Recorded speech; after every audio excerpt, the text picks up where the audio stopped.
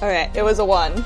A 1. Okay, Audrey, the topic you and your die have chosen for us to discuss today is how much and what kind of preparation do you do before running a role-playing game?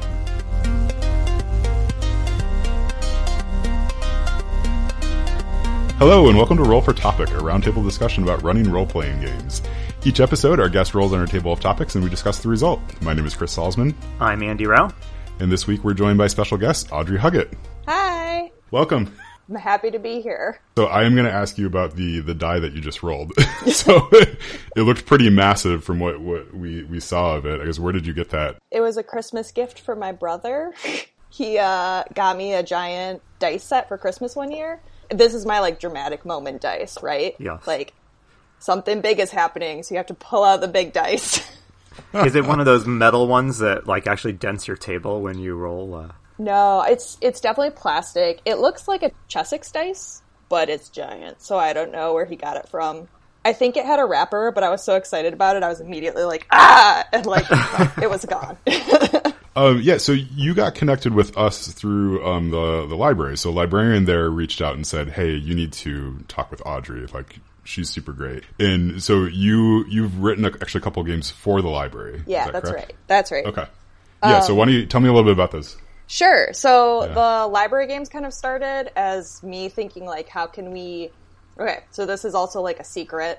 So, audience, never tell anyone about this. Mm-hmm. The idea, the genesis for my programs is, how can we do role-playing in the library? But I don't like putting role-playing on my, program descriptions, because I think there are still people out there who immediately go, role-playing is for nerds, or whatever.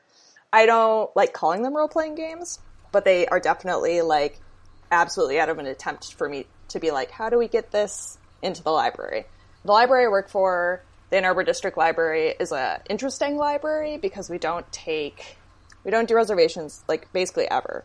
So our programs can have anywhere from 5 to 500 people show up. So a big part of this planning this was figuring out how I could build a program for people that would scale. So the first one I came up with was a murder mystery because the role that people are inhabiting when they come into it is detective. And it's a concept that people get. If I say it's a murder mystery party, you kind of know what that means. So I wrote a murder mystery for the library and basically made this case file. You could pick it up the week before the program. You could read all the interviews with all the suspects.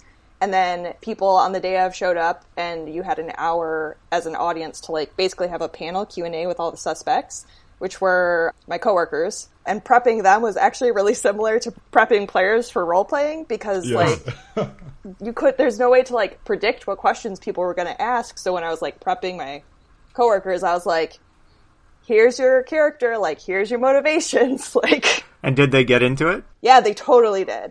The library is a really amazing place to work. One of my players from my game she actually ended up being the murderer. So she knew how to role-play. We have an amazing story team. So, everyone just, they killed it. And they did so good. They came up with stuff that I never would have thought of. It was, so cool to watch.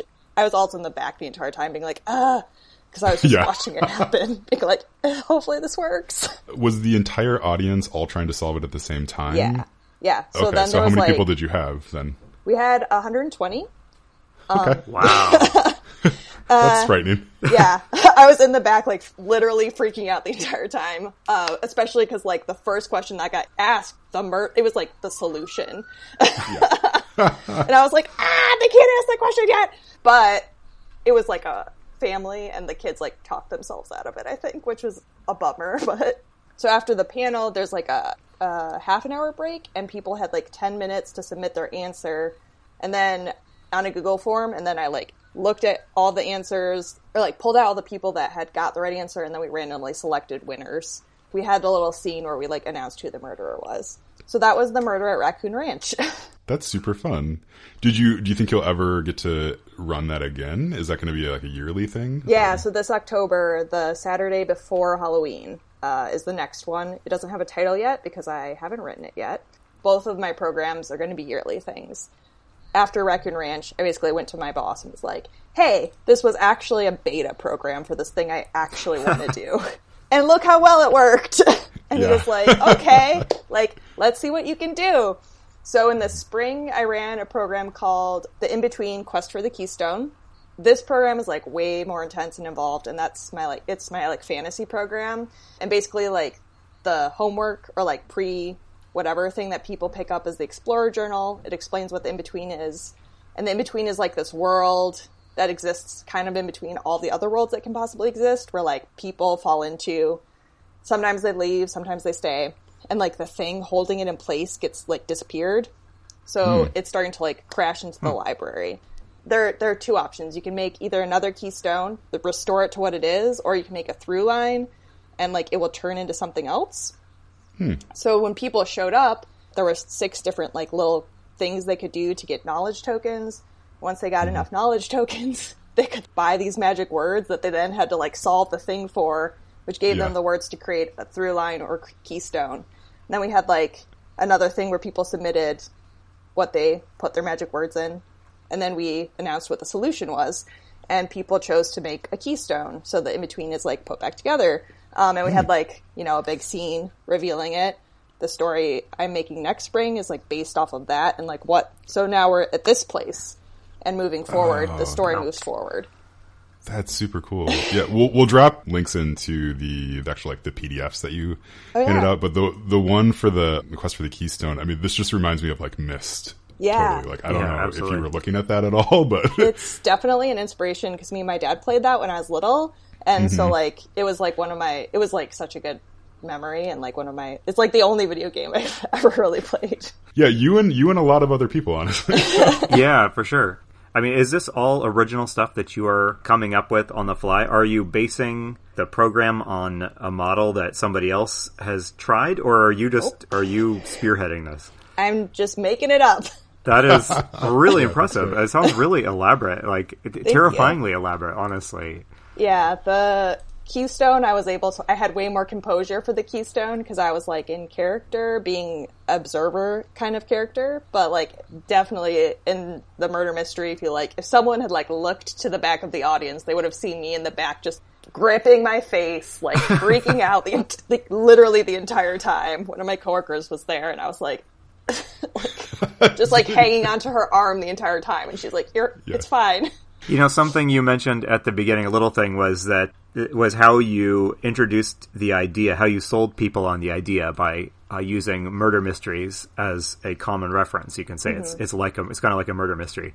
You know, it just makes me think of all of the times that I've been called to answer the question of like, what is this D&D thing, or what is this role-playing thing? And you say, oh, it's like cops and robbers, or it's like make believe, but there's some rules, or things like that. But or maybe like it's like World of Warcraft, except it's not at a computer. And I don't know, that murder mystery is actually kind of a good good thing to think about using. Yeah, that was honestly kind of my segue into role playing. I'd written a murder mystery for some friends that was just really fun, but it's also so much work. Yeah. So like running role playing games in some ways almost easier than doing sort of all that prep work, because like the murder mystery sort of hangs on that one revelation, and that's really got to get sold well. Whereas with role playing, like you can kind of have many different resolutions in there. Yeah, you can fudge it a little more with role playing. With this murder mystery, I was like, they have to be able to figure it out, right? Yeah. So I guess what's your interest in? I guess obviously like games are fun, right? But like, why do you think that it's important that the library or libraries do things like this? So I guess it kind of like is part of why I think role-playing games are important in general. Like, there's a couple different reasons. Like, an obvious one being, like, it's imaginative, it's a storytelling experience.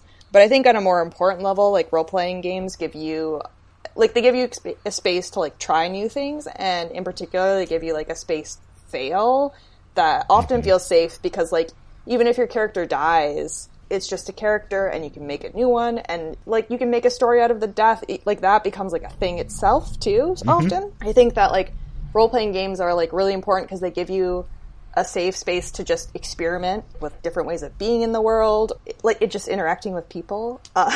So it was something I thought was important to bring to the library because it's on a smaller scale because you can't get the intimacy that you get with like 5 other people or 3 other people, but it still is a place to like experience failure, which sounds really weird. No, not at all. That's fascinating, actually. Has running games and running programs like this at the library, has it affected the way you either run games or you play games when it's just you and your friends sitting down to play D&D and let's go hit up the dungeon? So I am just now preparing to run a one-shot sort of setting, so I haven't run a full game since doing these programs. But in terms of playing, since I've like articulated the thought of failure to myself, I think I'm more thoughtful about like the things I'm experimenting with my characters. And then like the other thing that's like kind of unrelated is I work with a lot of talented people, and like the level of commitment they brought to their characters was super inspiring. So like I feel like I'm a better role player for having watched my like coworkers do this thing for me. Yeah, absolutely. So hey, shall we skip into the topic that we rolled and see where that takes us? So the topic that Audrey rolled was how much preparation and what type of preparation, or what preparation at all, do you do when you're getting ready to run a game? And this was a topic that was introduced several episodes ago by John Corey, I believe. Why don't we start with Chris? Why don't you give us a little snapshot of what you do to prepare to run a game session? This is a very timely question. So as I mentioned, I think on the last episode, I'm transitioning into a new campaign. Well, same campaign, but we're transitioning into Hoard of the Dragon Queen. So it's a new book, essentially, right? A new module. Yeah. So I'm kind of faced with the, like, how should I prep appropriately? And I guess what I've learned thus far is that I have a tendency to over prep, to the point where things don't go my way, then I'm not really sure what else to do. So with this one, I'm going to try to just have like a better idea of sort of the broad brushstrokes of sort of the whole kind of campaign, you know, start to finish, and then just kind of let things happen a bit more. So treat it a bit like a sandbox, but also have some rails that I can kind of jump back to as needed. That said, so for individual sessions, when we actually meet, my prep is pretty light. I actually kind of shift a lot of the, like, hey, what happened last week sort of prep into the session itself. So I ask the players to sort of recap it for me. And then from there, we just sort of, you know, we go off, you know, so I might have a couple notes. For the most part, I try to not do too much prep, just because I'll get too into my head, I think. Or I do get into my head when I do that. Yeah. What about you, Andy? Well, my main goal in preparing is to identify the stuff that will bog down the game or trip me up, and try and take care of it in advance. So usually that is rules stuff. I'm not the biggest rules rememberer, despite, you know, GMing for years. But I really hate having to stop the game and look something up in a rule book.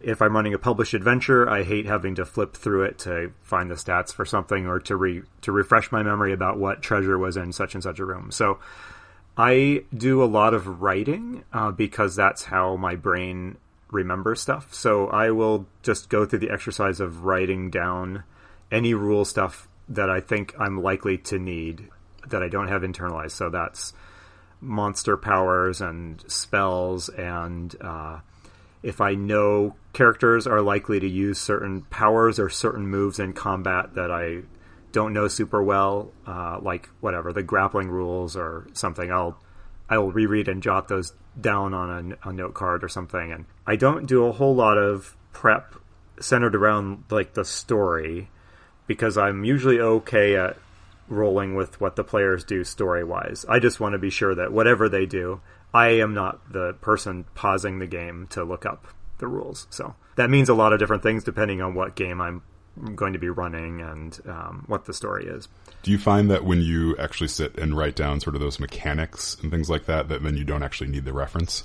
Yeah, but it helps my confidence. You know, it just helps me feel a little bit more prepared, even if I don't ever have to check whatever the spell resistance DC of something. I know that it's there, you know, and I tend to prepare more than is probably needed in that respect. But if you encounter sort of a mechanical question with the rules, will you ever just sort of make up something on the fly, or do you always have to have a reference that you go back to? Yes. So because of my irrational fear of stopping the game while I flip through the index of a 350-page book, I much prefer to just make something up on the fly rather than stop and look it up. It's usually not too hard in D&D because it uses a basic system for resolving most challenges, right? So I just come up with a quick variant on it and we move on. but I don't like being inconsistent over time. So if that does happen, I'll make a mental note of it, and then the next game I will come with the real rule prepared. And I might occasionally have to say, okay, last week we did the grapple rules this way, but I checked and it's actually this other way. So I don't want people to feel like the rules are changing on them, on my whim from game to game. Mm-hmm. So Audrey, when you have to play a game with less than 120 people, how do you prep? Yeah, one of the topics on our table of topics, by the way, is like preparing games for large groups of players. And I think you are the undisputed master of that particular topic. But yeah, our low estimate for the in-between was 140, so... Yeah, okay. Just bragging a little bit. I capped my games at 6 players, so... It's fair. Yeah, I mean, people get impressed when, like, Gygax ran games for, 15 people. But, whoa, that has been surpassed, everyone.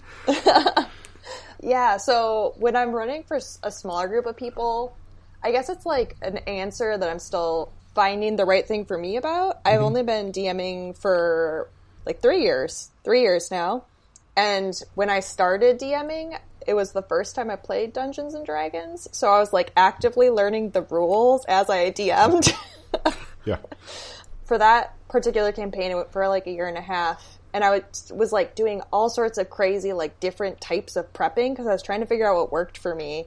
I ended up getting really in my, the sessions where I prepped a lot, especially from a book, I would get really in my head about it.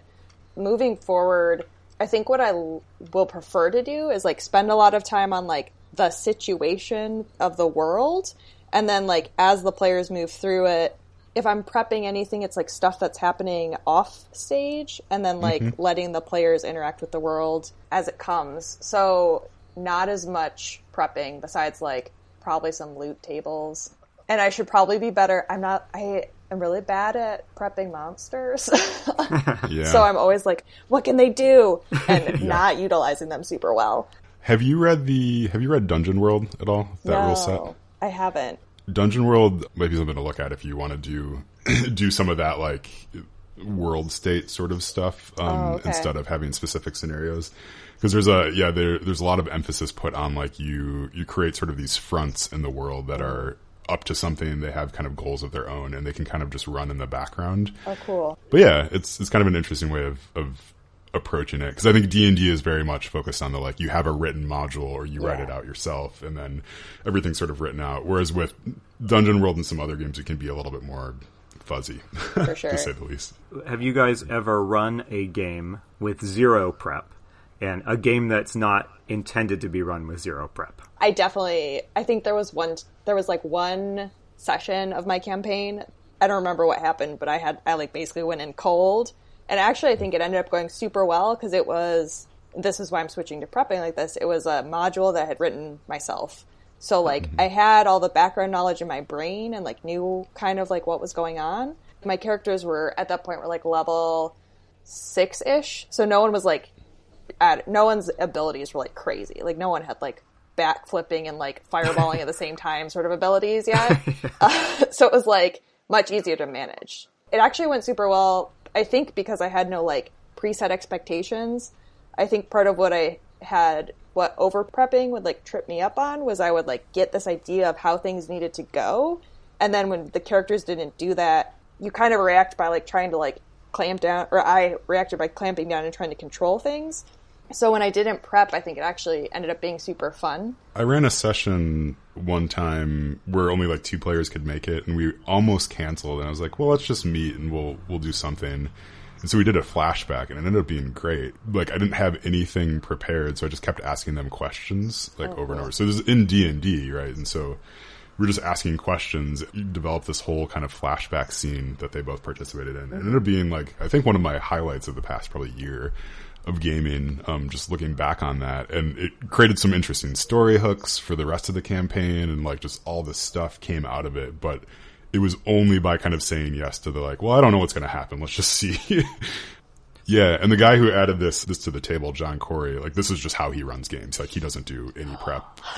He does a game which I'm really hoping to get to play in at some point where he just does a Mad Lib at the start of the game and then they just take it from there. Yeah. That's really interesting. That's very impressive. So both of you guys mentioned in your answers that it was like a positive experience when you had to run with zero prep. I mean, did it cross your mind to think, hey, like from now on, I'm just not going to prep. Like this is the way to do it. Or did you think, well, that was great, but never again? I did think that. And for I did way less prep for the rest of that segment of the campaign. But then we segued into Curse of Strahd. And because it was from a module, I put this weird pressure on myself.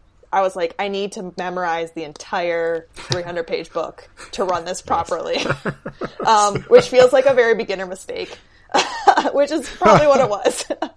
Because, I had run Mines of Phandelver, which was, nice and little, very manageable, and then, Strahd, I was like, I need to know everything, and you can't. So I, did the right thing and then immediately unlearned it. Yeah, I contemplated it briefly. I think... So the main game that I run is this lunch game, and I feel a certain amount of pressure to make sure that that's enjoyable for everybody. And to me, the way to do that is to just, have a module. Yeah. But, I mean, there's no real reason, I guess, why we couldn't. So I've experimented a little bit with this with one-shots and things like that. And then Andy and I are playing a Blades in the Dark game here and there. And that I'm trying to keep as low prep as possible. And that's just totally whatever they're going to do, I'll just react to it and we'll sort of see what happens. That system is designed around that philosophy. Whereas D&D, I feel just isn't, because you mentioned, Audrey, getting monsters and stuff built up. I can't imagine how I would just roll with that for a whole campaign. I guess you'd come up with tools and tricks, but yeah. Well, the module, or not module, but the campaign I had written was actually a murder mystery, sort of. It was based on Jack the Ripper, and there was a cult involved, but there was a lot of the players having to figure out what was going on, so it was more role-playing heavy than monster heavy. I knew what the end monster was, so there were only a couple that they were going to interact with, so I didn't have to have them this whole compendium of monsters memorized. One thing that playing Blades of the Dark with you, Chris, and some others has helped me to understand is that part of reducing your own prep is being confident that your players are going to step forward and help pick up the slack if you're not filling in all of the details. And that's a really liberating thing to play with a group of players that is proactive. And I think most players are like this. They want to step up and participate and kind of drive the story. And there's something kind of refreshing in the idea of I'm going to worry a little less about preparing everything, and I'm going to let my players take the reins a little bit more and see where they take it. Yeah, there was a podcast that you had mentioned to me, Andy, Neoscum, I think. And in that, there is a GM, I think.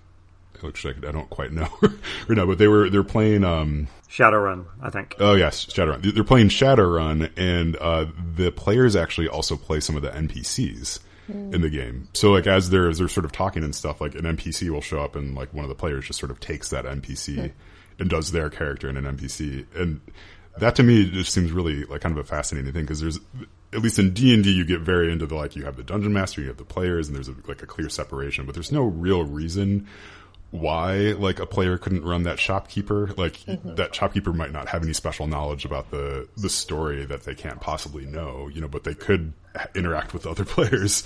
So that's something that I think I want to try at some point, is to hand over control of some of those kind of side characters to players as well. Yeah, that's a really interesting idea. I think it's scary for the same reason that you would want to have all the prep, which is you're giving control of the thing to someone else. What if they're better at it than you are? Yeah. Or what if they're we pile our merchandise in the middle of the room and light it on fire? Probably they won't do that, but who knows? It depends on your players. I guess you got to know them. Yeah. There's a famous, it's not an urban legend because it's a true story, but if you poke around on the internet, you'll find this account of a first edition Warhammer campaign, the Warhammer fantasy role-playing game, where the players are supposed to be investigating this Byzantine, this labyrinth of corruption and betrayal, and instead, at the first town, they buy a barge and they set up this merchant job just transporting goods from city to city. And when you let your players take the reins a little bit more, you do run the risk of those ludicrous moments like that. But those are also make for really fun experiences too. So for the end of that campaign, there was everyone had to go down into the sewers to rout out the snake people scourge. They managed to persuade the City Watch to join them, so I made City Watch characters, and then was you all have to also play your NPC buddy in this fight, because I'm not making combat something where it's me fighting myself for literally half of it. That sounds terrible. And one of the characters that I made, his name was Sean Onions, and my players became obsessed with Sean Onions. He was going to get married to Fiona. What was her last name? It was Fiona Radish. They became invested in him making it out alive, to the point where they used a healing potion on him when he went down, so that he could make it to his wedding when they escaped the sewer. They made up a whole backstory for this guy. They did not care anything about any of the other people. They're they're fine, but Sean Onions was their guy. So when you guys were starting GMing, how did you learn how to prepare for a game? What I mean by that is, had you watched somebody else GMing, and did you learn from them, here's what I do to get a game ready? Or were you just reading straight out of the Dungeon Master's guide of what to do, or winging it? How did you guys figure out, how did you come to the place where you are now? There's a guy on YouTube, Matt Colville, who does a series. He's so good. Sorry. Yeah, he does a series of videos about running the game, and those were really helpful, I think, in the beginning for me to watch some of that. But I think also, Andy, we could probably dig through our emails, and you could probably get the late night ramblings from me trying to put together my first session, asking you questions about super basic stuff. Yeah, and I don't know, it's weird because I hadn't really played too many games, and I actually had never played D&D before I'd played D&D. I'd played Pathfinder, once or twice or so, so I didn't really have a model to go after other than sort of a general sense of a couple things I wanted to accomplish at the table. But other than that, it was just trying to prep as much as possible, and then you hit that first session and realize that you get through 1/10 of it, if that. When I was starting GMing, it was back in the day, and there was an attitude about GMs that was at least articulated differently than games do today, and it tended to take the GMing role, I guess, I don't want to say more seriously, because we take GMing seriously today, but to put more responsibility on the GM personally for making sure the game ran smoothly than you might find in a game today, where there's a little bit more expectation that everybody is participating equally. So yeah, I went through a while of way over preparing, because that's what the book said I had to do, and the book also said that it was my fault if things went awry. And it took quite a while, because I was the only person I knew who GM'd. It took quite a while for me to realize, yeah, it's actually okay if I don't know all of this stuff going in. How about you, Audrey? How did you figure this out? So the role-playing game I played before D&D, I played a campaign in GURPS in college, and I was a super nerd, so I played with 2 of my college professors and 2 other students. The benefits of going to a small college. And Ian was a great DM, and so I knew it could be done, but it didn't occur to me to ask him for help 4 years later when I started being a GM. So the internet is who I turned to. So that's how I found Matt Colville. He had really recently started his video series, so I caught up really fast. There's a lot of information, but it was also kind of overwhelming. A lot of it was also just trial and error on my own, at least initially. And then the other thing that I stumbled into when I became a GM was our local game shop, where I hit it up with one of the employees, and we became friends because basically I would come in and find him and be like, this is how my campaign is going, and he would tell me about his campaign. So then we started meeting up, and we call with another friend, and we called it DM therapy. So we'd get together and talk about what was going on in our campaign, and that's amazing. And we only did it a couple times, but it was super helpful to talk to other people. The same thing started happening to me, where I would get in my head and be like, it's my responsibility for everyone to have a good time. Even though the internet said otherwise, people around me said otherwise, but it was still helpful to be able to talk to someone else who was Yeah, people sometimes just get on their phone. It's okay. So how much preparation do you guys do, would you say, for a typical... You've got game night coming up, and you're going to be playing for like 3 to 5 hours or something. How much time do you guys spend getting ready for that?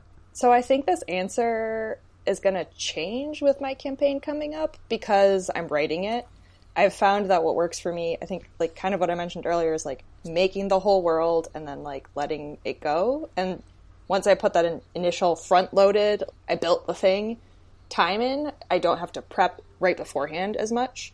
And when I was doing that for the Snake Cult campaign, I could get away with, like, half an hour to an hour of prep, and it was, like, fine. And it was just me, like, going over, like, probably where they would go, and then, like, just making sure I didn't need to, like, look at monster stats or something before. Yeah, so for prep for me, so with the lunch game that I run, prep is really honestly like 10 or 15 minutes beforehand, just making sure I have sort of everything in hand, and then just hit the ground running. For the Blades in the Dark game, it's probably going to be the same, like 15 to 30 minutes. Like, I do a lot of prep at the front, thinking through things and getting things set up and making sure the players are the right players for whatever we're doing. And then from there, we can kind of take it and run. I guess another piece of that, so I've run one-shots, and with one-shots, I will prep a lot more for those than I will for a typical session. I do feel like a strong sense of this has to be worth it for the people who are playing in a one-shot, whereas with a campaign, it's like you can rely on them to sort of pick up the slack here and there. But if I'm going to invite a bunch of people who are playing one game for 3 hours and we might never play ever again, it's like it's got to be good. That might be for a 3-hour session. That might be a 5 to 10 hour prep. I've found that more of my prep time in the last couple of years is taken up with preparing things like maps and stuff for the players, and picking out miniatures or printing out little, printing out NPC photos, things like that. I still do plenty of let's get the goblin stats written down, but a little less of that and a little bit more, what can I do so that, this is a visually compelling experience as well. Do you guys do much stuff like that in your game? Not a ton. I'm starting to use miniatures more, mostly because my players want to use them. So I think at some point I'm going to have to start, busting out the paint set and painting little plastic figurines. But for now, I'm just using pennies and pieces of paper and quickly drawn maps and things like that. I don't think I'll ever get down to the point where I'm using like a grid and drawing everything to scale. If I'm going to be running a dungeon, like a self-enclosed dungeon, and the adventure is not likely to range too far from that, I do like drawing out a map. I think they're a local group in West Michigan that make these like rolls of grid paper. I love just the like tactile experience of unfurling that, and I have drawn at least a rough layout of the dungeon on it for players to fill in as they travel. I love just unrolling that in front of everybody. It feels like Gandalf unrolling the map to Smaug's lair or something like that. But that takes, that can take a fair amount of time, so I definitely don't always do that. But. You sound like a better GM than I am. Yeah, right. I haven't done a big map, but for one dungeon, I did like the whole grid layout of it, and like we used like the D4 to like mark where the characters were. Like the only other thing was like one time I needed like a prop because someone was like giving someone something, so I like wrote out the letter, lit that corner on fire or whatever, and then like made it look all distressed and gave it to them. So that was the only other time I like really put a lot of like effort into like, here's the thing. How about, do you guys do a lot of in-between game interaction with players? Like, do you have bookkeeping that you do in between games? Are you emailing people to tell them their XP and to discuss with them what they're doing in between adventures, or do you pretty much radio silence until game night? Somewhat. If there's a rules thing that's easier to handle, over email or honestly Slack these days, it's just, sometimes we'll do that. But for the most part, it's just radio silence. Mostly because, like, if we're going to play the game, I'd rather just play the game then, not in fits and starts throughout the week. Yeah, if there's, like, a character background thing that might affect the story, I would definitely, like, text that person. Otherwise, it's pretty, like, radio silence, unless someone is, like, texting me, harassing me about whatever happened last week. Do you do that, Andy? Do you keep up with people? Not too much, but it's partly because I'm kind of a disorganized person that forgets to do this. For one of the games I run intermittently, I have a private Facebook group that gets used to post occasional, like, here's what's going on, here's a reminder of what happened last session, and that takes a little bit of time to write up, but it's not a significant time investment. I do kind of like the idea of, especially since I tend to run games separated by a couple of weeks, it's not like a daily or weekly thing. So I do think that in theory it would be really nice to be checking in with everybody periodically in between game sessions. But in reality, I forget to do that and get busy, and then it doesn't happen. So, but that's sort of an aspirational. Fair. There's a Slack channel for my lunch game, and they've recently started trying to discuss some like tactics and strategy beforehand. And it takes a lot for me not to jump in there and be like, that's a bad idea. Yeah. Oh, that's man. like a gold. Or mine. like, okay, great. I guess I'm going to have to shift this whole. Yeah. My players started a group chat that specifically didn't have me on it at one point because they wanted to like discuss tactics and like didn't want me to know. Yeah, the snake cult and then Strahd like really got to them. All right, well, I think we should wrap things up here. We've said kind of a lot about preparation and our lack thereof. Here and there. It's the dirty secret of all GMs is they want to prep more than they do. Yeah. But yeah, so Audrey, so we've talked about this topic, and what we'd love to do is replace this with another topic. Mm-hmm. So if you have anything that you want to add so some other poor soul has to talk about, we can add it to the list. Yeah, I have an idea, which is my favorite thing to talk about, which is monsters, like how you use them. I just like monster manuals are my favorite thing because I think it's really easy to build adventures off of monsters, and also like who doesn't have a favorite monster? So Audrey, I've got to ask, do you do the thing when you acquire a purchased module of any sort of flipping to the end to see what like the monster at the end is? Oh yeah, absolutely. I'm like straight to the monsters. I will flip through the book too because they do have the stats all at the end now. But I like flipping through because they have the adventure pictures, and I like looking at those and seeing what monsters they have in those. So yes, absolutely. Excellent. All right, well, yeah, we'll add that to the table. And Audrey, do you have a lot going on with your library programs and whatnot? Do you have anything that you want to plug or mention that you can either mention here or we'll put in the show notes? Yeah, absolutely. It's all library stuff. So Murder Mystery Part 2 is going to be in October. The in-between Part 2 is going to be in the spring sometime. I don't have an official date yet. I got the library. I'm a librarian, and I got money to start an RPG manual collection. So that's going to drop into the library probably late June. If you live in the Ann Arbor area, come check it out, because if you guys check out books, I'll be able to get more books. Well, if it helps, I had Hoard of the Dragon Queen checked out for like 3 months. So that was me too. I was like, we need to have D&D books in our collection. They're so expensive. And it worked. And in September 14th, my coworker and I are talking about doing an RPG day at the library. So it'll be like a bunch of little basically the chance to come in and try different RPG systems with different GMs. And paint your own miniature. Sounds almost like a miniature convention. Yeah, that's kind of what we were aiming for. But our library does a bunch of huge events, so we were like, we're very committed to this being like a medium-sized event instead of like gigantic. Well, that's spectacular. Where would someone go to find out what programs are going on in the Ann Arbor area? For the library specifically, aadl.org. We've got an events page that has all of our big stuff coming up, or our Facebook page. Or Instagram page. I should have asked this earlier, but do you have people, speaking of library events, do you have people coming in and like reserving space in the library to run their own games?